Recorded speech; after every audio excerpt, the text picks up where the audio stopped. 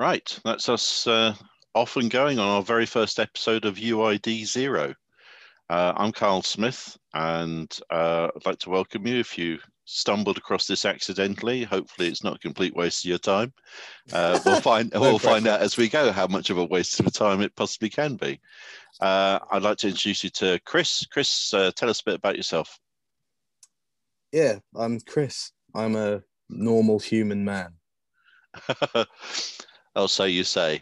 So I okay.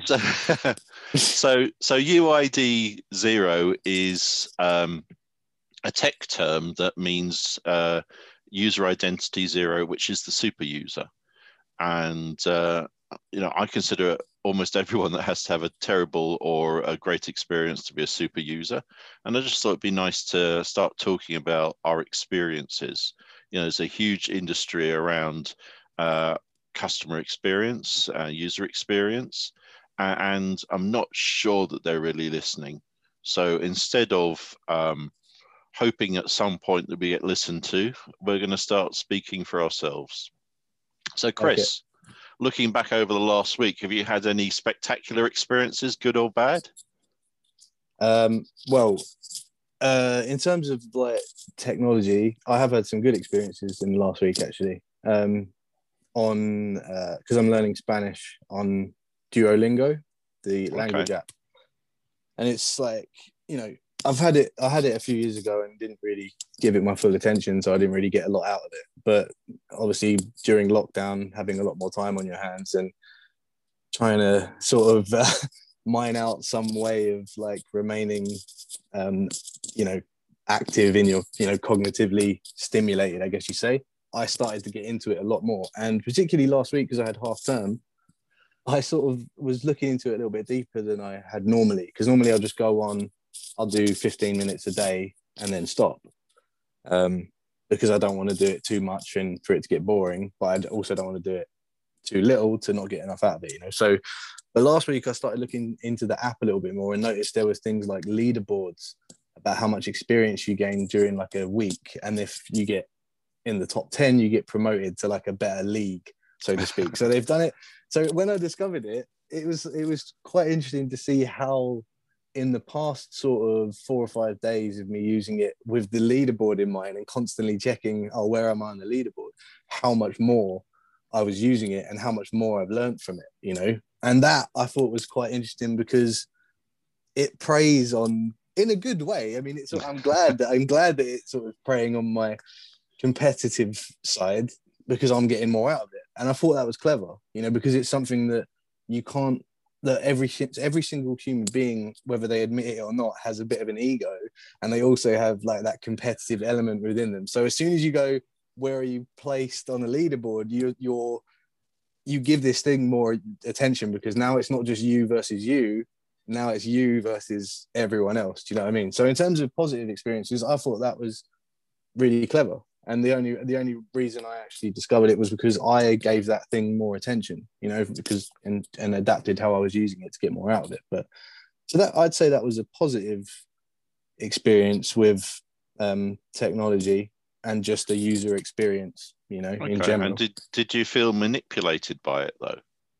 In a way, but it wasn't in a way that I minded. Do you know what I mean? It's different if you're going into something and, it's trying to take from you, it's trying to take money from you. And in a sense, Duolingo is an app and it has adverts. You can pay, obviously, to not have them. So they can do that. But you can use that app if you actually want to learn a language and you're patient with it and you actually do give the lessons your full attention. You don't need to spend any money on that app.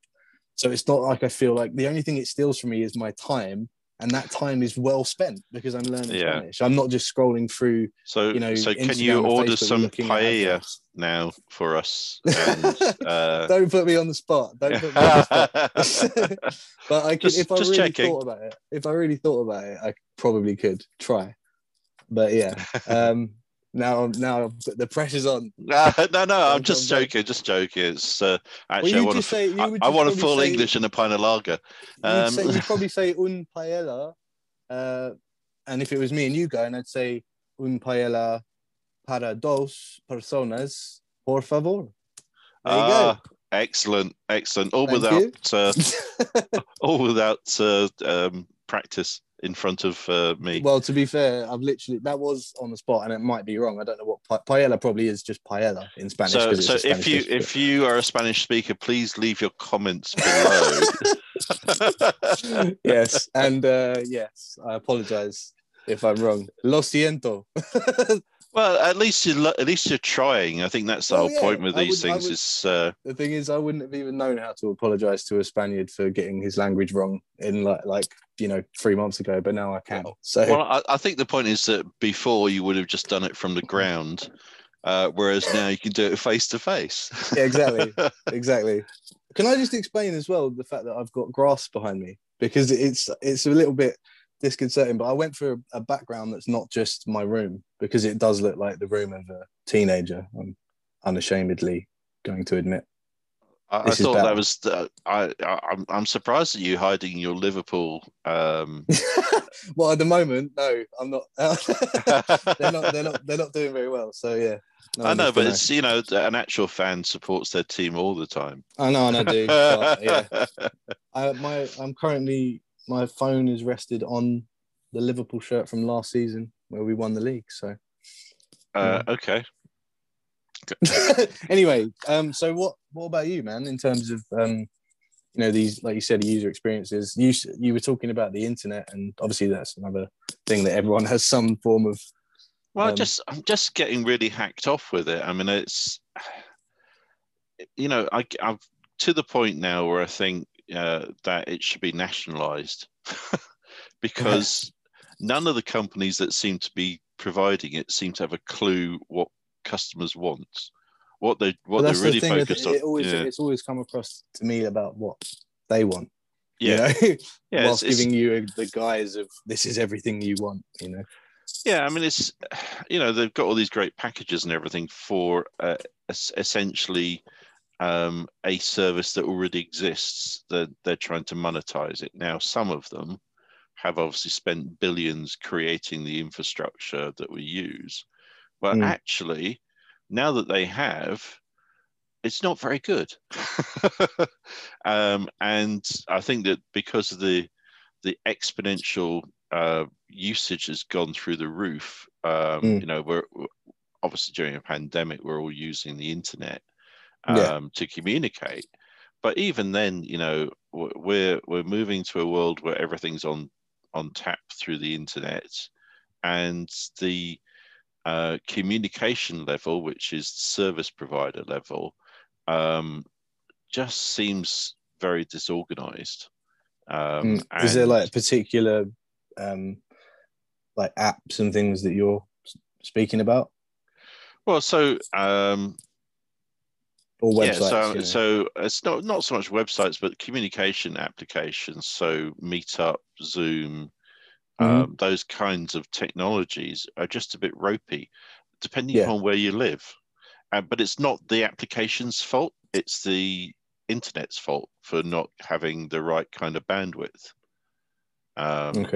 available. So I don't want to blame Zoom for developing something that should work if you live in a city. Since I live in the countryside, it doesn't really work very well for me. I can see that. Yeah, that's why I slow down. That's why I slow down. So it's a bit irritating. But I mean, different times.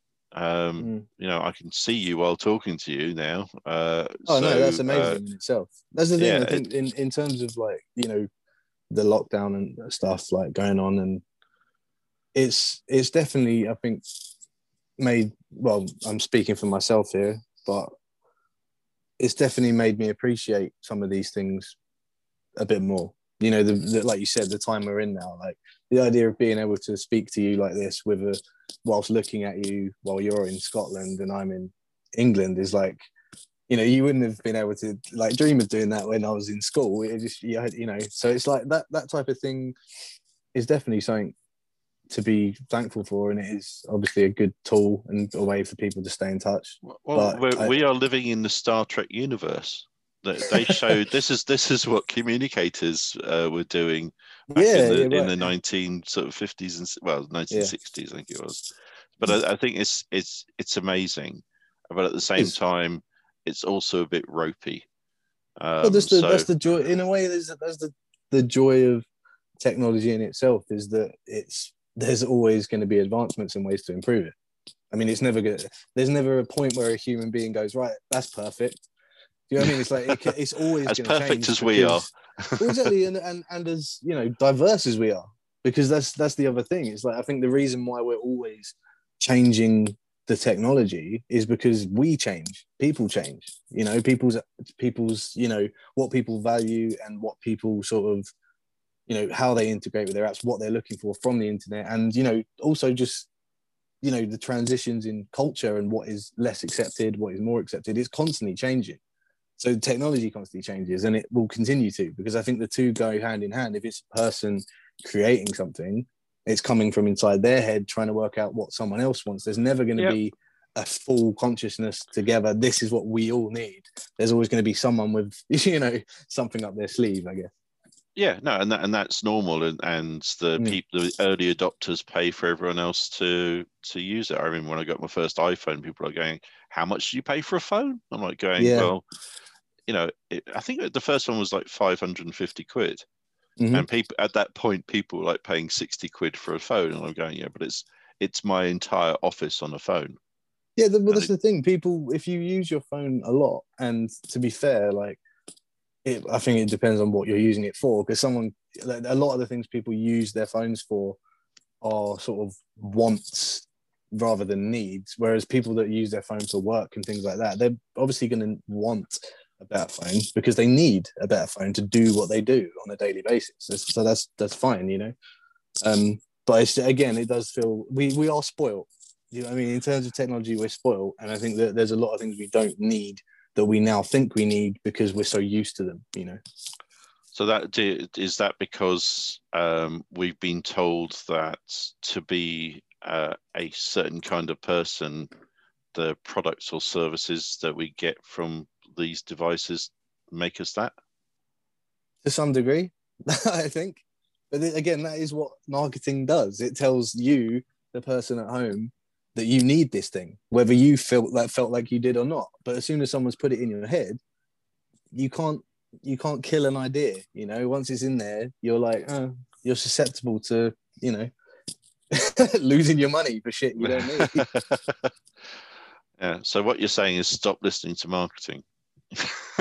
Well, the thing is, people get funny about all the things with adverts on social media apps and stuff, and the thing is just like, well, if you realize what these things are, you realize that as long as you have a good relationship with those social media sites and you are aware, when to put them down, then I don't really care. Like, I don't give a shit if someone's advertising to me. It's like you walk out the door and you're being advertised to. No matter, they're everywhere. They're everywhere. So of course they're going to be on the most accessible form of technology in the world. Of course, it's about money. It's all about money. But the thing is, I think it's just about you as a person maintaining some responsibility over, how you use technology.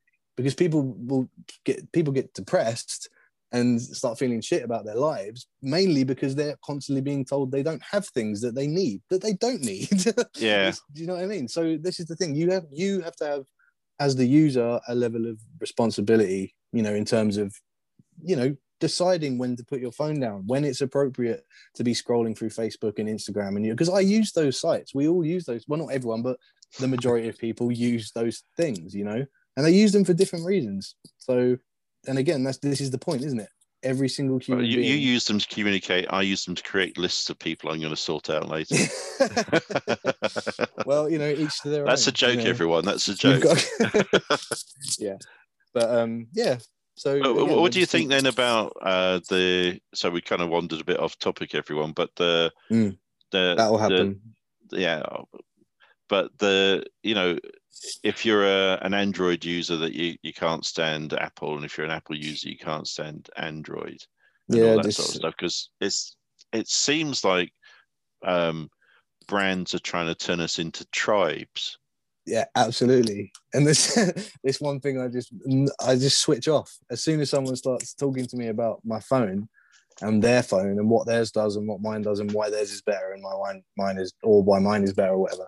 I switch off so quickly. I have both an Apple So yeah, and an you got both Android, bases covered. Fine. and the reason is that I'm involved in designing technology that has to work on them both. Yeah, so, yeah. So I'm technology agnostic, even though I'm speaking on a Mac.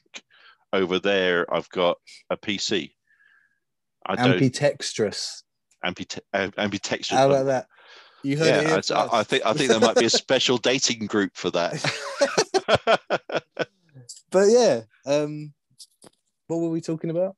We were just talking about being in tribes that technology, that marketing is making us. Well, the thing is, I literally went like, I mean, you obviously, like you said, you've got both because you need to have both. You need to like create things that work on both. That's fine. But I mean, in terms of my interest in, you know, I refuse to be like separated from people because they have a different type of thing to me. It's like I don't care. If yours is Samsung, it's probably because you've had Samsung for long enough that you're comfortable with it.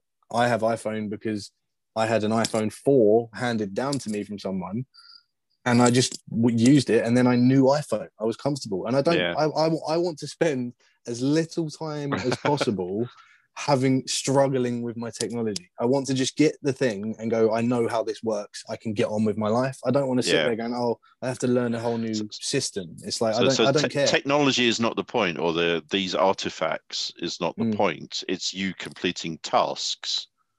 You use it to communicate. You use it to play stupid games. You use it whatever way you want to use it.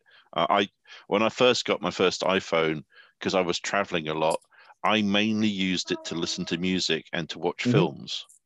Yeah, I didn't use it much for phone calls. I used to get a lot of incoming calls, and then I started to waste money on apps, because when I say they're all free apps, but basically they got me to waste money on them. I'm trying to reduce that down, but I've restarted one app about 4 or 5 times now. I don't know if you've still got it on the phone. Oh, I do. It's a very well-known one, and I'm currently on level. Let's see what level I'm on. It's a high level. I'll put it that way, which is insane. I'm on level 2,863. I may need support. Yeah. Well, do you know what that is? That is exactly what we were speaking about earlier. You know, about having a good relationship with your phone. It's like we're not in this. There's been obviously there's no turning back from it. You know what I mean? It's like we live in a world. Well, obviously, I'm speaking about places like America and the West, Europe, like these places. You can't get away from that sweeping tide of modernity that we're in now.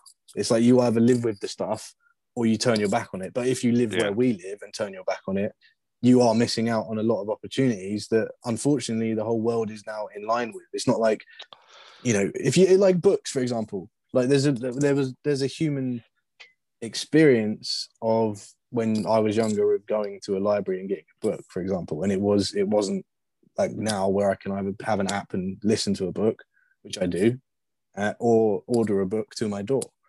It's like if you wanted a book when I was a kid, you either had to go to a shop and buy it, or you went to the library. And there's a whole process of things happening in that journey that you don't get from doing it on your phone. And I mean, it's convenient, but I think this is one of the things that I think we've sort of sacrificed a little bit. We've sacrificed a lot of our human interaction and connecting with people for convenience. And I mean, that's up to the person, I suppose, but there is a balance to be found between not losing certain elements of being a human being and what because if all this stuff went away, then you're left with, you know, the stuff trying you to had work out what people's phone numbers are, trying to find a phone box. What's a phone box? A phone box, that's that box on the corner that people use for changing into Superman outfits. And that's the thing. This is an example where the convenience is a good thing, because I don't want to be in London and have to go into what is essentially a toilet to phone my mum. Do you know what I mean? It's like that's where we are now. So it's like, that is convenient, but in terms of it was a convenience. Now it's yeah. Now it's Well, this is convenient. it. So yeah, you know what I mean, though, right? It's absolutely fine to make things easier for people.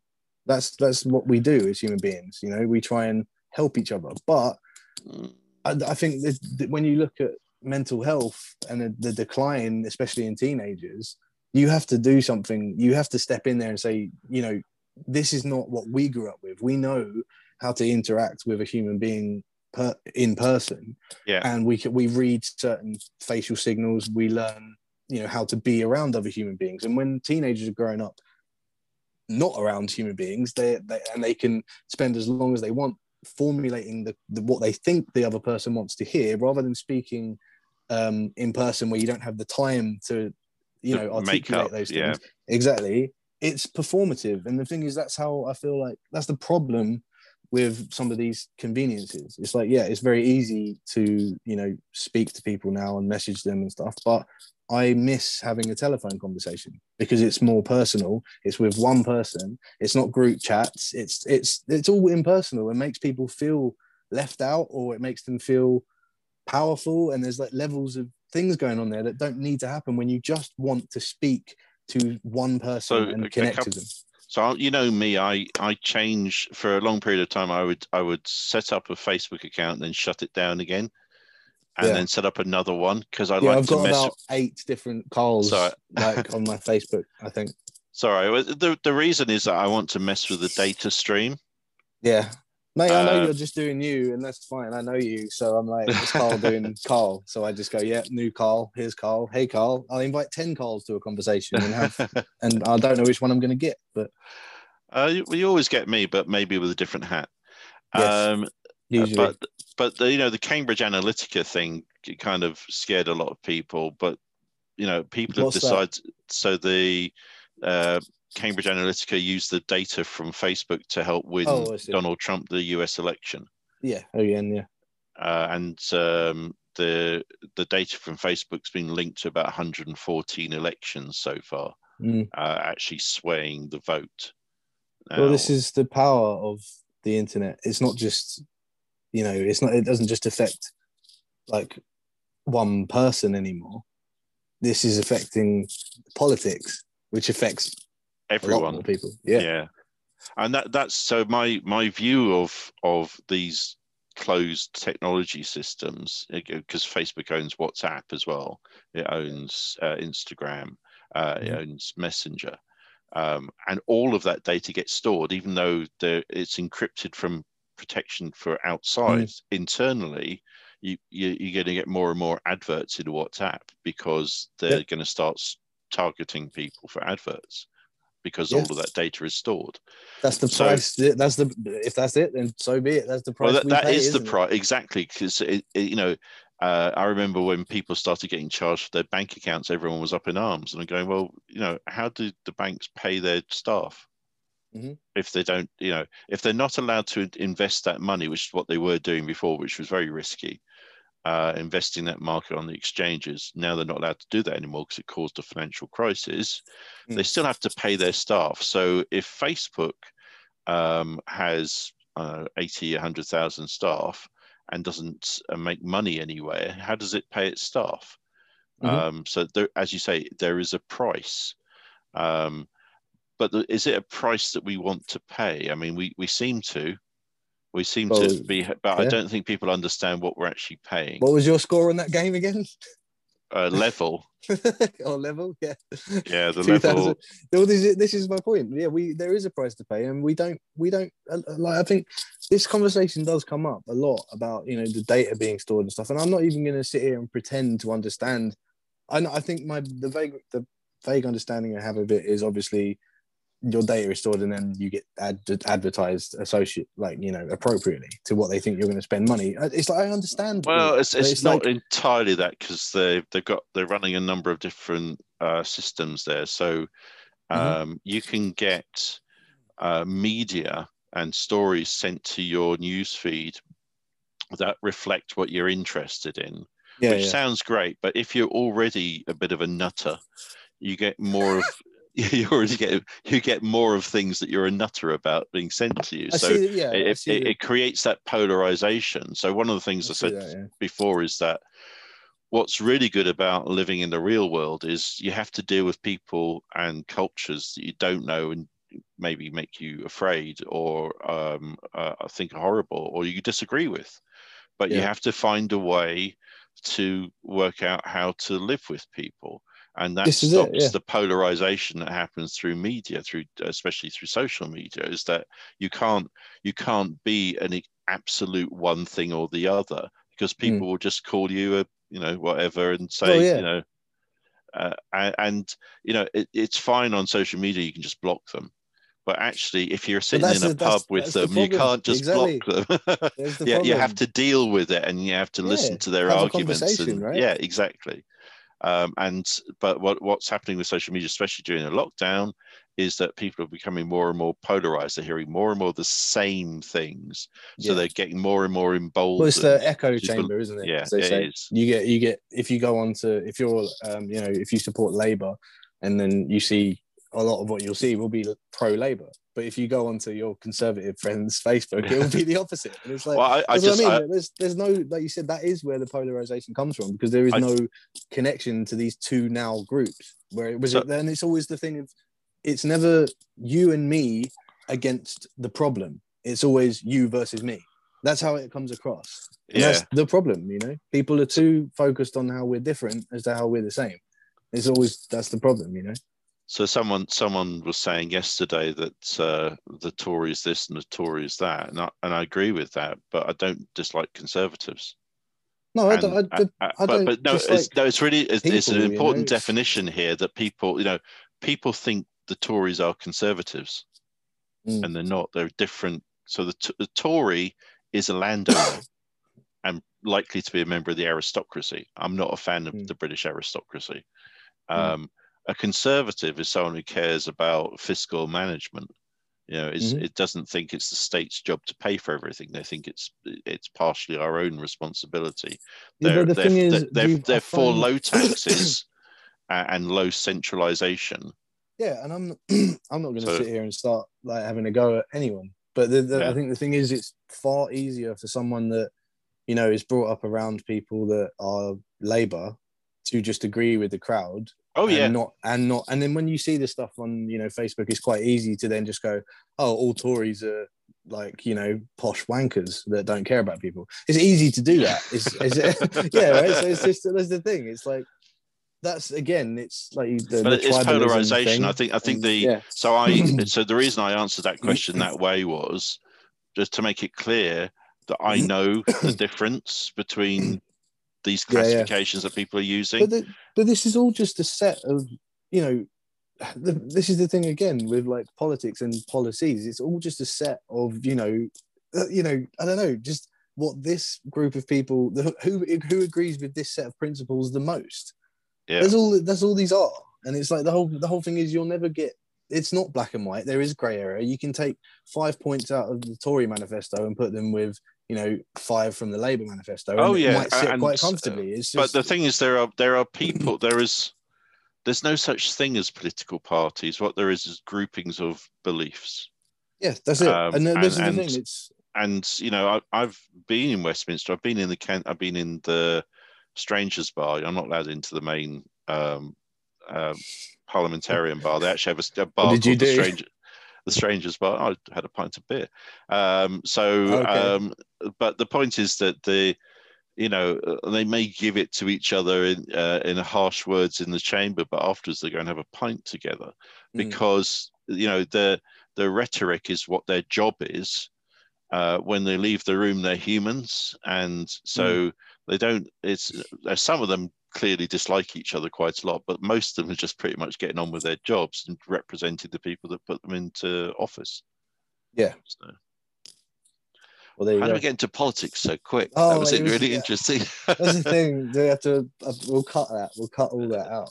No, I'm going to leave it in. I'm mean that way. Yeah. Well, so the thing is, most of what we just said there, most people like that we know like in our community, probably think very similarly. And it's Yeah. not like it's not like, you know, we're super in tune to it. It's just everyone can see it, but there's no escape from it. So this is where I always say, well, what I said earlier about you in terms of what you see on social media, how you interact with it, how often you do. That's up to you. Like that shit's not going away. So it's up to you to decide how often you use it and how you use it. It's no problem to use it. You know, I think that social media has in some ways been positive as well as it's been negative. There is two sides to that story, but it's always going to come down to you. It always comes back to you and how you decide to use it. The other thing I liked doing was posting that I was all over the planet. That was good fun. I did that for a bit, and it was just a laugh. And you know, people are going, "Why are you in Timbuktu?" I'm like going, "You know, I need to trip." I think I walked into the Swan once, and it said you were in Paris, and then I saw you in the Swan. I was like, "Oh, you're just fucking with everyone again." Cool. That's not a surprise. Well, you can check in anywhere across the world. I don't understand why more people don't do it. I mean, it's you can have the holiday in your head without any of the stress of actually flying and I mean, somewhere. Look, you can look at my background. I could just change it to the Eiffel Tower, and I'm like, hey. Yeah, exactly. Right? En Paris. I'm not doing French. Spanish. That's where I'm at. Espanol. Okay, so any other good or bad experiences in the past week that I understand that you have a tin opener in your life? Oh, the tin opener. Yeah. I mean, I don't know if it's me or if it's tin openers, but I just seem to like struggle so much to open tins. I love having a little ring pull. That's just do that on all of them. Let's just get rid of the tin opener. Do we need a tin opener? So do you know what I mean? I think it's cost. I was going to say, does it cost? How much more does it cost to put that little ring pull on a can? You know, how much more are we talking? I think it's quite a lot actually. But then, how much is it costing to make all of the tin openers? Yeah, but it's a different business. So the people that make the tins, what I'm saying, you know, they should get together and work it out because I just wanted to get some beams out of the tin. So what you're really wanting is an international standard that says no more tin openers, or someone to come around and show me how to use it properly because I'm inept, clearly. Okay, but no, to be fair, like I said, in terms of positive and negative user experience. I think by now, like keep in mind, we've been in lockdown for basically a year now, in and out, you know, various tiers and all kinds of ladders and lots of crying. Yeah, lots of crying. By now I'm sort of in tune with like a sort of routine. I had to adapt. I think a lot of people have obviously had to adapt. But in terms of being one of the people that works from home and literally never leaving the house except to go to the shops, really, it's like I've had to force myself into my routine into a new shape, you know, and I've had to take certain things more seriously than I did when I was going out and going to work because, you know, certain things got neglected when you're indoors all day. So a lot of things do. One, socially, you have to take into consideration that now you're not just going to bump into people anymore. You have to make an effort. And that's something I've been doing. It's not that hard because I like my friends. Do you know what I mean? It's not that difficult to sort of try and interact with them and want to do that. But exercise, big one, massive one. You have to, like, in terms of the lockdown, it's like for the first 3 months, I was just lost, not knowing what I was supposed to be doing. And that's when I really started asking myself questions, you know, and going, look, what do you need to be doing right now in this situation? What do you actually need to be doing? And, you know, things like exercise and physiotherapy for my back problems, catching up with people, you know, doing Spanish, all of these things, like, and caring for myself a little bit better, because it would be so easy in this situation, and a lot of us did, and including myself, to just completely lose it. For a while, I was just like, well, I'll just get drunk on a Tuesday now. Like, it doesn't matter, does it, anymore? But it does matter. It still matters, because, you know, you're going to go at some point, you know, we're going to go back to some sort of, maybe not normal, but a new normal. We'll go back to something after this. And I think it's important to kind of... Chris, I can assure you have never been normal. That is reassuring. Yeah, me either. In fact, I have this general standing rule: the first time I meet someone who's actually normal, they're going to be looking up at me from the floor. Fair. But no, like that's the thing. Like I was saying, in terms of the routine and things, it's like I've started using certain things more often than I was. So like I'm using my laptop now to make music on and to write a book. I'm painting more. How's the book going? These things. It's all right.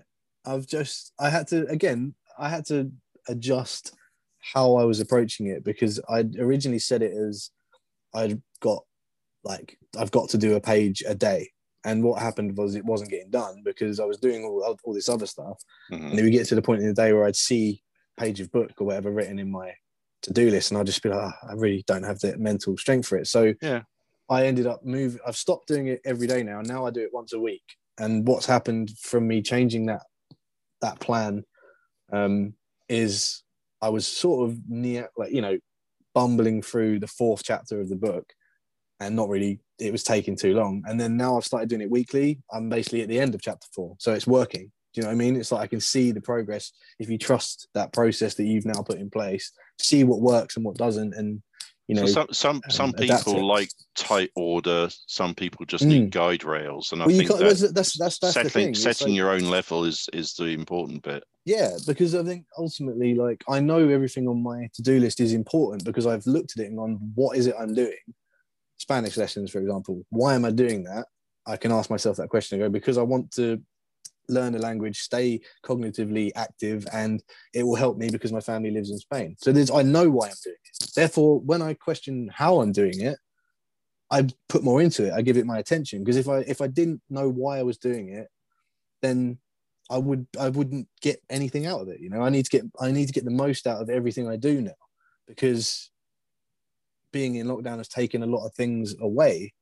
So it's like I've had to, and I'm assuming everyone else has had to kind of dig a little bit deeper to find some things that are available to them now, you know, that always were, but they were distracted.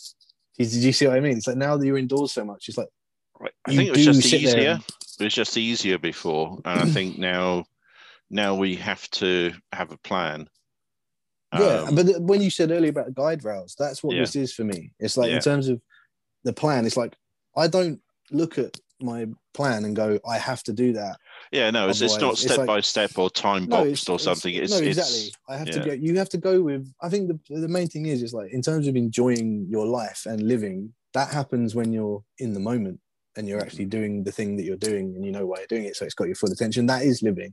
That is, to me, being happy, because you're not conscious of time and worrying about the future or the past. You're in the moment. That is what living is. So to me, like, I have to go with how I feel in the moment. I have to ask myself, if I look at something in my to-do list and then go, do I actually feel like doing that? Do I feel like I can give it my full attention? If the answer is yes, then I crack on and do it. Gets done. I see the results. It just keeps going. It's accumulating. You know, you just accumulate these smaller bite-sized things that all add up to one thing. But if I look at it and go, like I was with the book, I don't feel like writing the book, I don't beat myself up over it. I just go, look, this isn't working, so we can fix it. Let's do one a day a week instead of every day of the week, and now it's getting done again. So that's all it is for me. I need to enjoy the thing I'm doing. Like now we're doing this, so it's got my full attention, and I'm obviously waffling, which I said I wouldn't do.